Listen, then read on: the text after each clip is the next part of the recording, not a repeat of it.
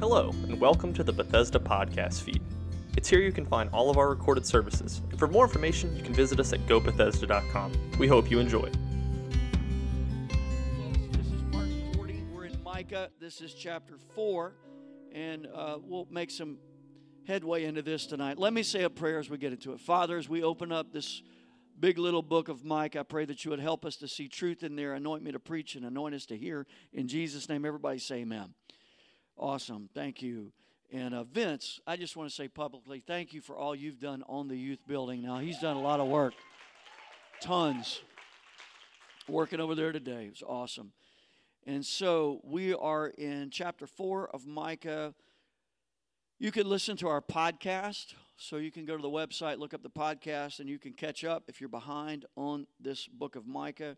You can listen to anything we have on there. But if you want to check out the first 3 chapters, go to the podcast. I'm not going to review that much. Let's just go to verses 1 through 3. Now it shall come to pass, this is different. He makes a turn here. It shall come to pass in the latter days that the mountain of the Lord's house shall be established on the top of the mountains and shall be exalted above the hills, and peoples shall flow to it. Many nations shall come and say, Come, and let us go up to the mountain of the Lord, to the house of the God of Jacob. He will teach us his ways, and we shall walk in his paths. For out of Zion the law shall go forth, and the word of the Lord from Jerusalem. He shall judge between many peoples, and rebuke strong nations afar off. They shall beat their swords into plowshares, and their spears into pruning hooks. Nation shall not lift up sword against nation, neither shall they learn war anymore. King James, study war anymore. So, let's stop here. Now, it shall come to pass, notice this is the shift, in the latter days.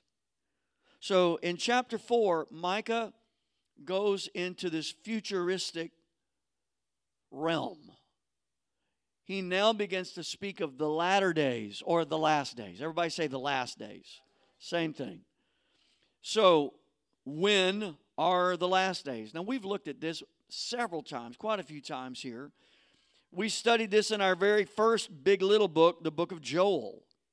So, I do want to go back to Joel for a moment. I don't want to get in the weeds too much here, but I do want to make this point. Joel chapter 2, look at verses 28 and 29. Joel 2, 28 and 29. And it shall come to pass afterward, after what? Well, either the immediate events in Joel that he was just talking about, or, and I think this is adequate, this is accurate, the finished work of Christ. After the finished work of Christ, I will pour out my spirit on all flesh. Your sons and your daughters will prophesy, your old men shall dream dreams, your young men shall see visions, and also on my men servants and on my maid servants I will pour out my spirit in those days. Those days. Now, notice Acts chapter 2, 14 through 18. Here we get an apostolic Holy Spirit interpretation of the second chapter of Joel. Listen to this. But Peter, standing up with the 11, so you got all 12 involved here, including the new kid on the block, Matthias. Peter stands up with the 11, raised his voice and said to them, Men of Judea and all who dwell in Jerusalem, let it be known to you and heed my words. For these are not drunk, as you suppose, since it is only the 3rd hour of the day. But this is what was spoken by the prophet Joel. Now he goes back and begins to quote Joel chapter 2, starting at verse 28. And it shall come to pass in the last days. So Joel 2:28, afterward, Acts chapter 2, in the last days, says God, I will pour out of my spirit on all flesh. Your sons and your daughters will prophesy. Your young men shall see visions. Your old men will dream dreams. And on my men servants and my maid servants I will pour out my spirit. in those days. What days? Last days. In the last days. Now, biblically, the last days started at the Messianic age, or what is traditionally known as Advent. When the Holy Spirit overshadowed Mary, that was the beginning of the last days. Because of Peter's sermon in Acts chapter 2, we often think the last days started at Pentecost. Like the Holy Spirit falls and he's like, this is that which was spoken by the prophet Joel in the last days. So we think they started there. But they started 30-something years earlier when the Holy Spirit overshadowed Mary. Listen to Hebrews, verse 1. Hebrews 1, verses 1 and 2. God, who at various times and in various ways spoke in time past to the fathers by the prophets, has in these last days spoken to us by his Son, whom he appointed heir of all things, through whom also he made the worlds. The last days started at the incarnation.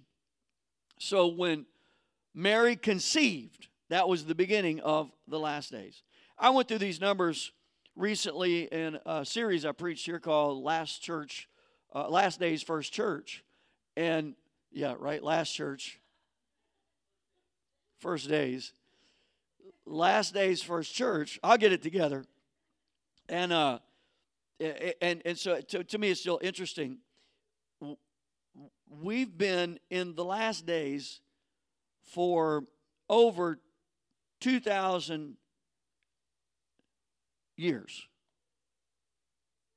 We've been in the last days. I ran the numbers in that series. As of today, June 29th, we're on day number 738,234 of the last days. And biblically, there is a distinction between the beginning of the last days and the last of the last days. Because in 64 AD, Paul wrote to Timothy and mentioned a time in the future, and he called it the last days. Now, when he wrote that in his letter to Timothy, 2 Timothy 3, we'll look at it in a moment, according to Joel, Acts, and Hebrews, he had already been in the last days 23,360 of them. Are you with me? So Paul was writing of the last days when he talked about this future time. 2 Timothy 3, 1 through 5, Paul said, know this, in the last days, perilous times shall come. These times are not here yet, even though you're in the last days. But in the last of the last days, these violent times are coming. Men will be lovers of themselves, lovers of money, boasters, proud. He goes on this whole thing. And then in 1 Timothy, he had already written this 4, 1 through 2. He said, now the Spirit expressly says that in latter times, or in the last days, some will depart from the faith. He's already in the last days, but there's a time coming in the future when some who have the faith will depart from the faith and give heed. They'll pay attention to deceiving spirits and doctrines of demons, speaking lies and hypocrisy, having their own conscience seared with a hot iron. So they had a conscience that wasn't seared, but because they paid attention to these seducing spirits and they left the truth and bought into the lie, they severed their conscience, and they don't even know right from wrong. The Scripture would call them reprobate. Now, I came from a family back in the day that everybody was reprobate. You know, if somebody like backslid for half a minute, they're like, well, you know, they got a reprobate mind. Y'all know what I'm talking about? God done turned them over to a reprobate mind. Everybody was turned over to a reprobate mind. And what's awesome, thank God for it, I saw a bunch of reprobates come back to the Lord, you know. So I'm like, I don't think they were reprobate, you know. But there is such a thing as someone, listen to that. That's just amazing to me. The Spirit expressly said, the Holy Ghost says this, Paul said, in the last days, some will depart the faith. In other words, they had the faith. You're talking about believers in the one true and living God, baptized in the name, full of the Holy Ghost. They have the faith once delivered to the saints, but they leave it because those spirits are saying, I got something better for you. Here's a little easier way. Oh my. Here's a little simpler way. Here's something you can buy into. And so they would buy into it.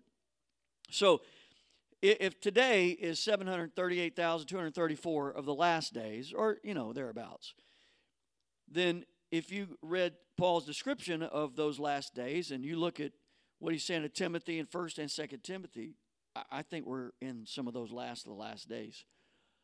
We're in some perilous times. And what I'm saying is, I believe very soon that Jesus will split the eastern sky, catch his bride away, trump of God will sound, the dead in Christ will rise first. Those of us who are alive and remain will be called up together with them. In a moment, in the twinkling of an eye, will be changed, and we will forever be with the Lord. Jesus is coming. We don't talk about that. We don't sing about that. We used to sing about it all the time. I thought of some songs. When the trumpet of the Lord shall sound, and time shall be no more. Anybody know what I'm talking about? And the morning breaks eternal, bright and fair, when the saved of earth shall gather over on the other shore. And the roll is... When the roll... Right? When the roll... Listen to y'all. Is called up yonder, the ad infinitum, when the roll is called up yonder, I'll be there. Hey, these musicians, these kids, they're like, where's that on the track? What's that infinite hold there? Until the song leader's discretion. When the roll is called, right? Great old songs. The second verse of that, on that bright and cloudless morning when the dead in Christ shall rise and the glory of his resurrection share, when his chosen ones shall gather to their home beyond the skies, and the roll is called up yonder, I'll be there. Let us labor for the Master from the dawn till setting sun. Let us talk of all his wondrous love and care. Then when all of life is over and our work on earth is done and the roll is called up yonder, I'll be there. Rapture song. Jesus is coming back. Or, here's another one. I am thinking of the rapture in our blessed home on high, when the redeemed are gathering in. How we'll raise the heavenly anthem in that city in the sky, when the redeemed are gathering in. Anybody know that? How many of you don't know that? We got some hands. When the redeemed are gathering in, washed like snow and free from sin.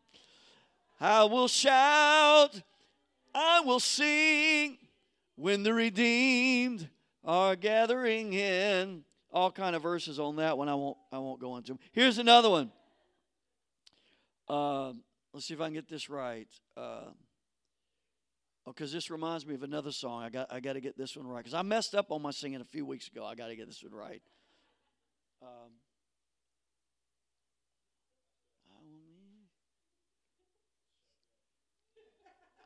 I will meet you in the morning, just inside the eastern gate. You about to run the aisles, Chris. I see it right now.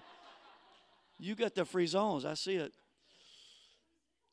Then be ready, faithful pilgrim, lest with you it be too late.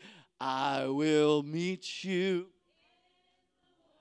I will meet you just inside the eastern gate over there. I will meet you. I will meet you. I will meet you in the morning over there. Bunch of verses on that. I got them all, y'all. I got notes. Here's another one.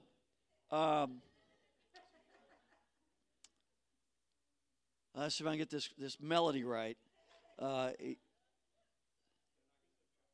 Each time I stand, each time I... Well, I'll give you the chorus. Just any day now, our Lord is coming. He'll be returning burning for you and me. Oh, I've been watching. Brother Scott used to do this. Watching, and I've been waiting just any day now. His face I'll see. That's really the hope of the church, right? We're not living for the kingdoms of this world down here. We're living for another day. Come on. And as sure as you were filled with God's Spirit, that same Spirit that raised Christ will raise you up one day. In Jesus' name. And so I believe we're living in the last of the last days, and I am convinced the next prophetic event on the horizon is the rapture of the church. And we've talked about that a lot. It's not the second coming, because that's a different event where he comes to the earth. Here he only comes in the clouds, and we go up to be with him. And then we'll all come back. And we've looked at prophecy and the Battle of Armageddon and all that stuff. But we're living in the last days. And in my opinion, we have to have a big view of the church in the last days. Not one-dimensional, traditional, dead, dry, boring church, because that's miserable in these last days. Depressing, oppressing, overwhelming. And I had this little thought. Let me throw it out your way. If it works, I might preach it somewhere else. If not, I won't mention it. But so many people see church kind of like a religious bar, like a club, like a neighborhood pub, where we go share a few drinks with friends, meet some people, connect, have a good time, kind of forget about the worries of the world. And that pub is a connect point. And there are churches that are connect points, that people just get together and kind of commiserate, talk about the Lord, just a connection. Now, don't get me wrong, church should be a place where we connect with each other, but church should be a place where first we are converted. There are and I'm not trying to throw stones at anybody, but I'm just saying this. There are some churches that are connect churches only. I don't want to be that church. Those churches are a dime a dozen. I want to be a convert church, a conversion church, where people have a connection with the Lord and they're changed forever, and we're all connecting because of the conversion that we've had. And I'm just saying, a connect church has a small view of the church and what's going on in our world, but a convert or a conversion church has a large view, a high view of the church, and sees itself as able to turn the world upside down. And that's what I believe. And so I want to have a big, high view of church and go confidently into these last days. That first church grew exponentially, turned the world upside down, in spite of Roman culture and the religious intolerance of their culture. I want to be like that. And I believe that's where Bethesda is strategically positioned by the Lord in these last days. Now, he goes on and he says, the mountain of the Lord's house shall be exalted above the hills. That's not above me and Valerie and our family. That's exalted. The mountain of the Lord's house will be exalted above the hills and the mountains and stuff. It speaks of ultimate exaltation of Jerusalem, the city of Zion, in the Lord's ultimate restoration. This is looking way into the future, way beyond just Micah and Israel and Judah. This is looking to the millennial reign of Christ. Now, we've dealt with this in Daniel, and we've dealt with this in the book of Revelation. And Isaiah speaks of this. Zechariah speaks of this. Here we are in the book of Micah, and remember, there's like an immediate application for prophecy, and then sometimes an intermediate, and then sometimes there's long-range application. This is some long-range application of prophecy. This is speaking of the ultimate restoration where Jerusalem is the capital of the world. And it says, the people shall flow to. They shall flow to this place, a restored and redeemed Jerusalem. That's the capital of the millennial earth. And out of Zion, the law shall go forth, and the word of the Lord from Jerusalem. Now, Micah 4, 1 through 3 is repeated in Isaiah 2, 1 through 3.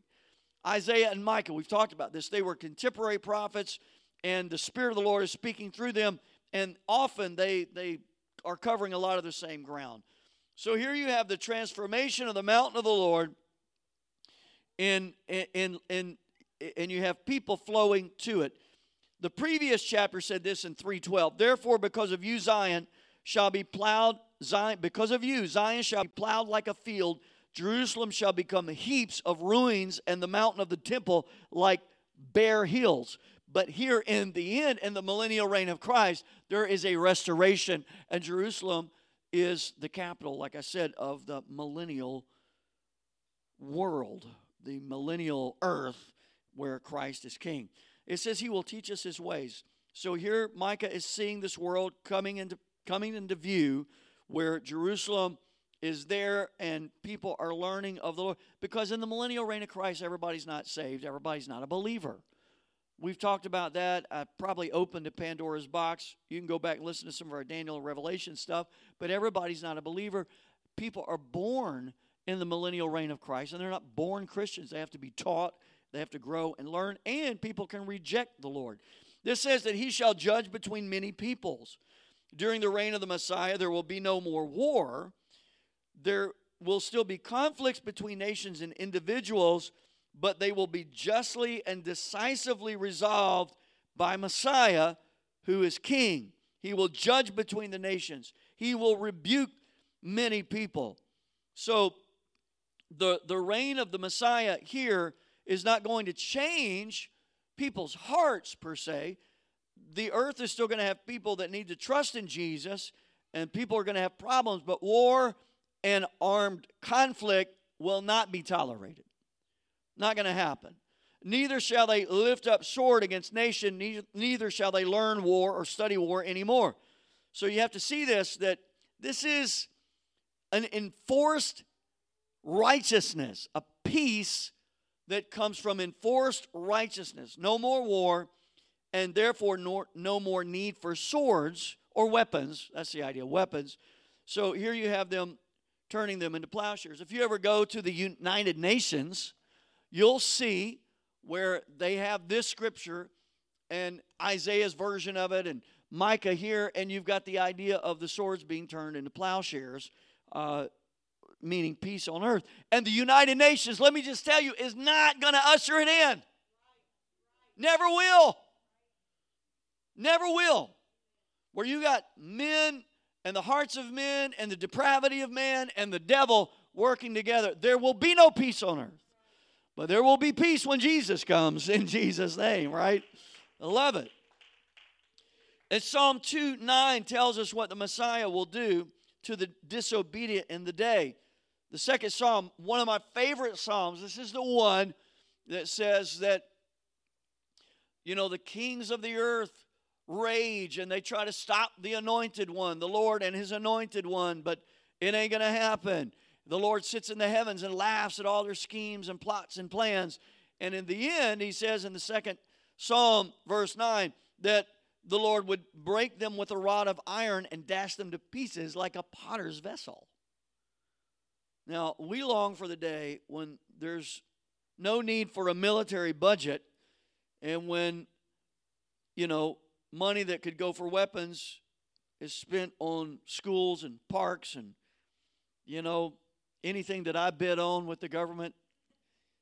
They're like, yeah, we want that thing Donovan's bidding on. Let's take all our military budget and put it over there. But the idea is that the safety that we're looking for really is going to come ultimately with Christ Jesus. It will come to pass in the latter days. Listen to this. Franklin Roosevelt gave a famous speech in 1941 about 4 freedoms. He talked about the freedom of speech, the freedom of religion, the freedom from want, and the freedom from fear. Micah 4, 1 through 5 speaks of 4 freedoms. Freedom from ignorance, says he will teach us his ways. Freedom from war, neither shall they learn war anymore. Freedom from want, everyone shall sit under his vine, under his fig tree. We'll talk about that in a moment. Freedom from fear, no one shall make them afraid. 4 freedoms. That's some freedom right there. We're coming up on Independence Day. That's some freedom right there. Can you imagine freedom from ignorance? How many ignorant people you know? I know you're not ignorant, but we know ignorant people. That was my family's favorite cut down. Ignorant. My dad and his brothers, I hear them to this day. Ignorant. Just, ignorant. It was ignorant. It wasn't ignorant. They never said that. Ignorant. They said ignorant, which is kind of ignorant, right? Freedom from war? Are you kidding me? Ukraine right now, crashing and burning with madman Putin going after everybody? War? Really? Yeah. Freedom from war? What a great freedom. Freedom from want? There's no financial struggles. There's no food shortages. There's no formula shortages. You go to the grocery store, what you need is there. There's no shortages. And then freedom from fear. Wow, that's amazing. Listen to this, verses 4 through 5. But everyone shall sit under his vine and under his fig tree, and no one shall make them afraid, for the mouth of the Lord of hosts has spoken. For all people walk each in the name of his God, but we will walk in the name of the Lord our God forever and ever. Everyone will sit under his fig tree. This is a proverbial expression that means prosperity and peace. You can look it up in 1 Kings 4, 2 Kings 18. Remember Sunday's message?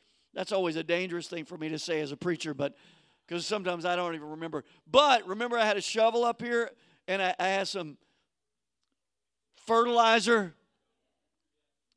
And I talked about the blessing of the dig and the dung, and and I talked about the fig tree. Fig trees were there were rules that govern fig trees and whatnot. We talked about that, but it speaks of prosperity and peace. Then it says we will walk in the name of the Lord our God, but it also says that people walk each in the name of his God. So even in the millennial reign of Christ, we've got this idea that there are those who don't serve the Lord. And the Lord allows this during this time. At the end of the millennial reign of Christ, the devil's let out and he runs crazy, and then there's another big conflict and all that. We've looked at that, but Micah is addressing that particular time. Verses 6 through 8. In that day, says the Lord, I will assemble the lame, I will gather the outcast, and those whom I have afflicted, I will make the lame a remnant and the outcast a strong nation. So the Lord will reign over them in Mount Zion from now on, even forever. And you, O tower of the flock,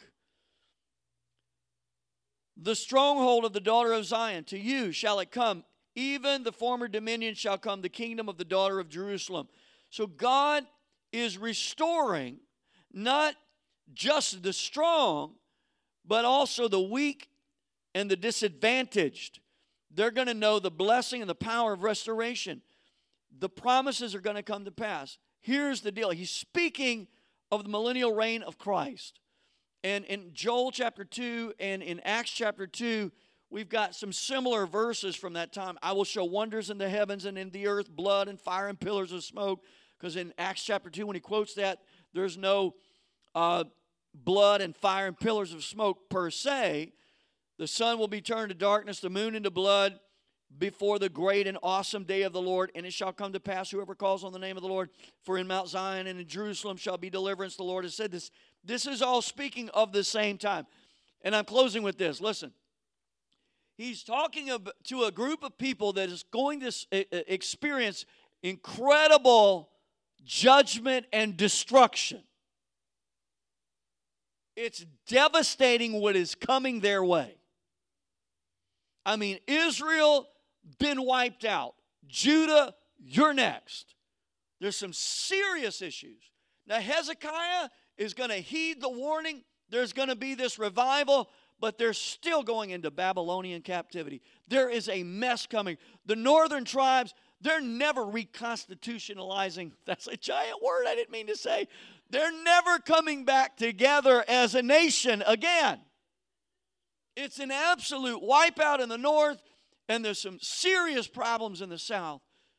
But the prophet is the veil of time is pulled back, and the Lord lets this ancient man from 3,000 years ago almost look into the future, where he sees Jesus Christ, the Messiah, who's not even been born, who's Mary's not been born, Joseph's not been born. I mean, there's 700 years to go before the last days begin with the Messianic age and the overshadowing of the Holy Ghost over Mary. There's so much time to go. But he catapults beyond all of that and sees past the rapture of the church into the millennial reign of Christ. And he's like, guys, you think all that you see and what's coming down the road, that's the end? That's not the end. Can I just tell you, our God is so much bigger than the systems of this world and the ups and the downs. He puts one up, he takes it down, but he's in control. He ultimately is going. The kingdoms of this world, I quote it all the time, shall become the kingdoms of our God and of his Christ, and of the increase of his government and peace, there shall be no end. So here's the bottom line.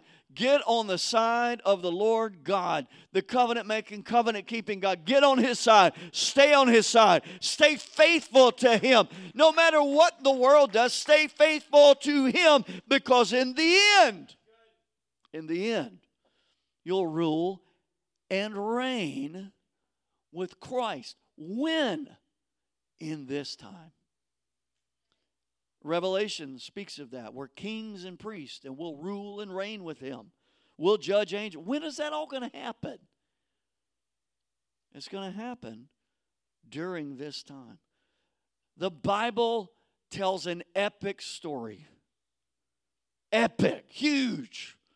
And we have boxed it in to, for God so loved the world, and, Jesus wept, and a few choice passages that we have memorized. And it's this epic story from beginning all the way to the end. And before there was a beginning, he was. When everything else goes away, he will be. I'm just saying, he's the Alpha and the Omega, the beginning and the end. There is nobody like our God. It is up to us to bow the knee and not look after other gods and serve other gods and worship other gods and have idols and other gods before him, or try to worship gods while we worship this God. We got to cleanse our hearts. The writers say, cleanse your hearts, you double-minded. We have to cleanse our hearts and pull the idols out, rip them out and the roots from the roots, and serve the true and living God. Because he is King of Kings, and he's Lord of Lords, and he's a jealous God. But if he's for you, who can be against you, right? Stand with me right now. If he's for you, who can be against you? If you're on the Lord's side and he's on your side, who can be against you? Nobody. Nobody. Amen. Father, I thank you so much for your faithfulness. You are such a good God. Lord, there's been times when we've questioned our walk and we've questioned you, and there have been times that we have been led astray, even as Paul said that in the last days some would give heed to seducing spirits and doctrines of devils, and they would depart from the faith. Lord, we've heard those voices. And we've felt that. Each of us have, if we're honest, we've had that temptation to walk. We've had that temptation to stray. But God, you're faithful. And your word is true, and you never give up on us. And God, we just keep repenting and humbling ourselves before you, because you are so good. Your mercy is everlasting. And even in this fourth chapter of the book of Micah, God, we see that you are going to be in control forever. It's not like this is the era of Christ and there's another day coming and another one that will rise on the scene. No. From beginning to end, it's all about you. It's still all about you, God. And I thank you for it, Lord, for the sobering reminder that comes from the 4th chapter of Micah. In the name of Jesus. Thank you so much, God. Can you lift your hands to him right now? Thank you. Thank you for joining us. And for more information, you can visit us at gobethesda.com. You can also visit us in person at 15050 Daigle Road, Prairieville, Louisiana. Services are at 10 a.m. Sunday and 7 p.m. on Wednesday.